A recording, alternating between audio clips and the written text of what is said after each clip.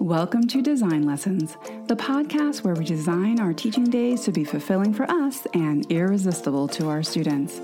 I'm Dr. Michelle Schmidt-Moore, and instructional design is my superpower. Each episode, we will take actionable steps to create great teaching days. We'll focus on mindset, real-world opportunities, and critical and creative thinking for us and our students. So, whether you're on your commute to school, walking your dog, or doing the dishes, let's start designing. Hey designers, you have done it. You've completed 30 days in your Project U 30-day action planner. You've created a micro design to overhaul one area of your life. Now, this first experience is invaluable. You have collected so much data in the course of your experiment, and this episode is going to help you make sense of it all and help you to make some decisions about what to do next. Now, if you've not been following along with Project U, I encourage you to start with episode 41, but also stick around because we're going to be entering the reflection stage, and reflection is a tool that can help you design a life that you love waking up to.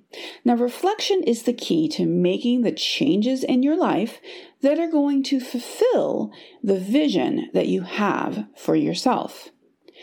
Over the last 30 days, you've been playing with a new routine or maybe a new environment. You've been forming a new habit that with consistency becomes automatic. You've collected data that's going to help shape where you go next. As you might remember, my micro design for this round of Project U focused on creating space in my mornings to ease into the day. I knew from previous leader rounds that 7 hours of sleep is my sweet spot for having a good day, and also having a few hours before work to reflect and record what I'm grateful for, to write, and to move. It really helped me to ease into the rest of my day. To make that happen, I created an evening routine checklist that I thought would help me have more time in my mornings. I added some of those routine tasks like making my lunch to the evenings to free up time in the mornings. I also gave myself a bedtime and added a routine that signaled to my mind and my body that it was time to wind down. So now I'm going to look back at my 30 days and ask myself 3 questions, or actually 4, I think, that will help me to determine my next steps. I want you to do this along with me to help you reflect on your 30 days. So question 1, ask yourself, did I achieve what I set out to achieve with this design? My goal for my design was to create space in my morning for journaling, exercise, sitting on the back porch with my husband Christian with a cup of coffee, and really time to work on resources for you. In the empathy phase, I established that this was important to me because I tended to have a level 10 day when I had time in my morning for reflection, for planning, and for connection. For me, I would say that overall, that the checklist that I created for myself really helped me to get to bed on time most days of the week.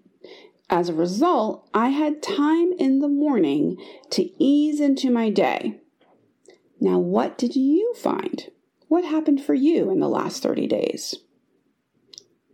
For question 2, ask yourself, what would I change if I could do it all over again? Now, if everything was as planned, your instinct may be to say, well, all's good. I wouldn't change a thing. However, this is an opportunity to really look back at the last 30 days. Did the little rewards that you added help to give you a boost and keep you consistent? Do you still need that boost moving forward?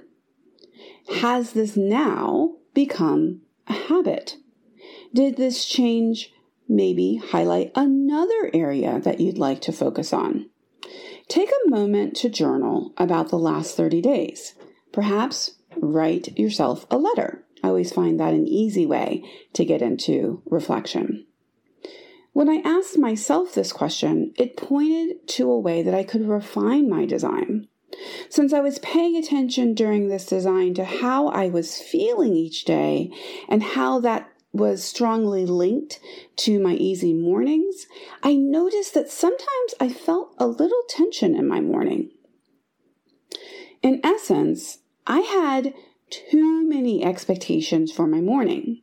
And based on the experiment, I realized that yes, I need time in the morning to ease into my day, that yes, I want to exercise, and that yes, I do want to talk to my husband over morning coffee, and yes, I want to take time to write, gratitude in my journal and be thankful for all the things that are going on in my life. And yes, I wanted to plan and work on resources for you. You see where I'm going here. But I found that I really couldn't do all that every morning, each day. All of those things were important to me, but if I were to do another round, I would kind of lower my expectations to fit everything in every day. I would keep exercise and gratitude time as staples, and have planning time be a little bit more flexible. Maybe try out having planning time only 2 or 3 days of the week. So that way my coffee time with my husband could be even more leisurely. And on those days, maybe I would just move my planning time to the afternoon. So there's lots of tweaks and possibilities that I could try. So back to you. What would you change if you could do it all again? Now, for question 3, ask yourself, what realizations did you have? What realizations did I have? This question really focuses in on the aha moments you had. Now, I went on a cruise in the middle of this project, and I was totally unplugged for 7 days, and I had no responsibilities. And most importantly, I really gave myself permission not to do anything. It was the most restful vacation that I have ever had.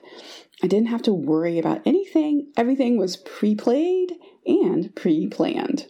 And I didn't have to make any decisions. And this break in my routine really got to me thinking about how can I make more decision-free zones? How can I pre-plan and make decisions automatic? Because decision fatigue is real. It can actually make you tired.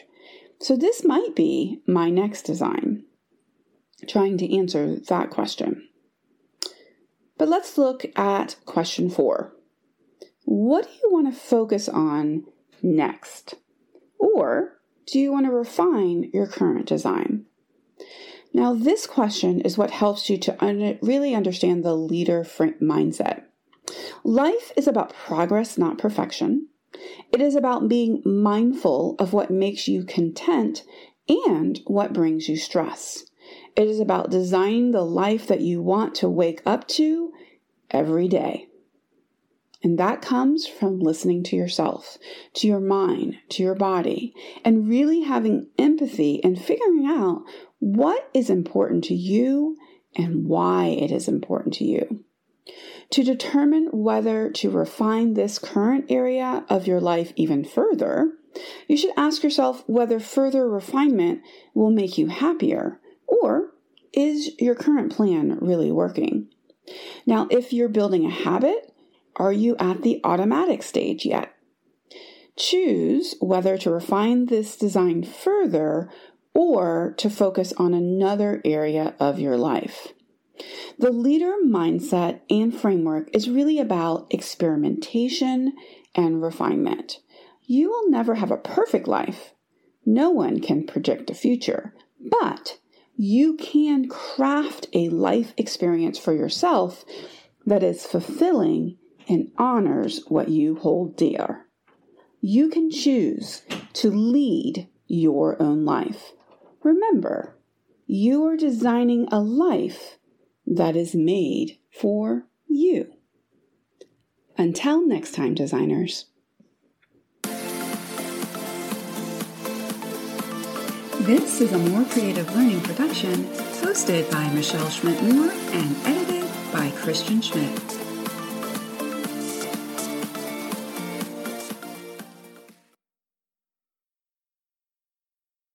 This podcast is a proud member of the Teach Better Podcast Network. Better today, better tomorrow, and the podcast to get you there. Explore more podcasts at www.teachbetterpodcastnetwork.com. We will see you on the next episode.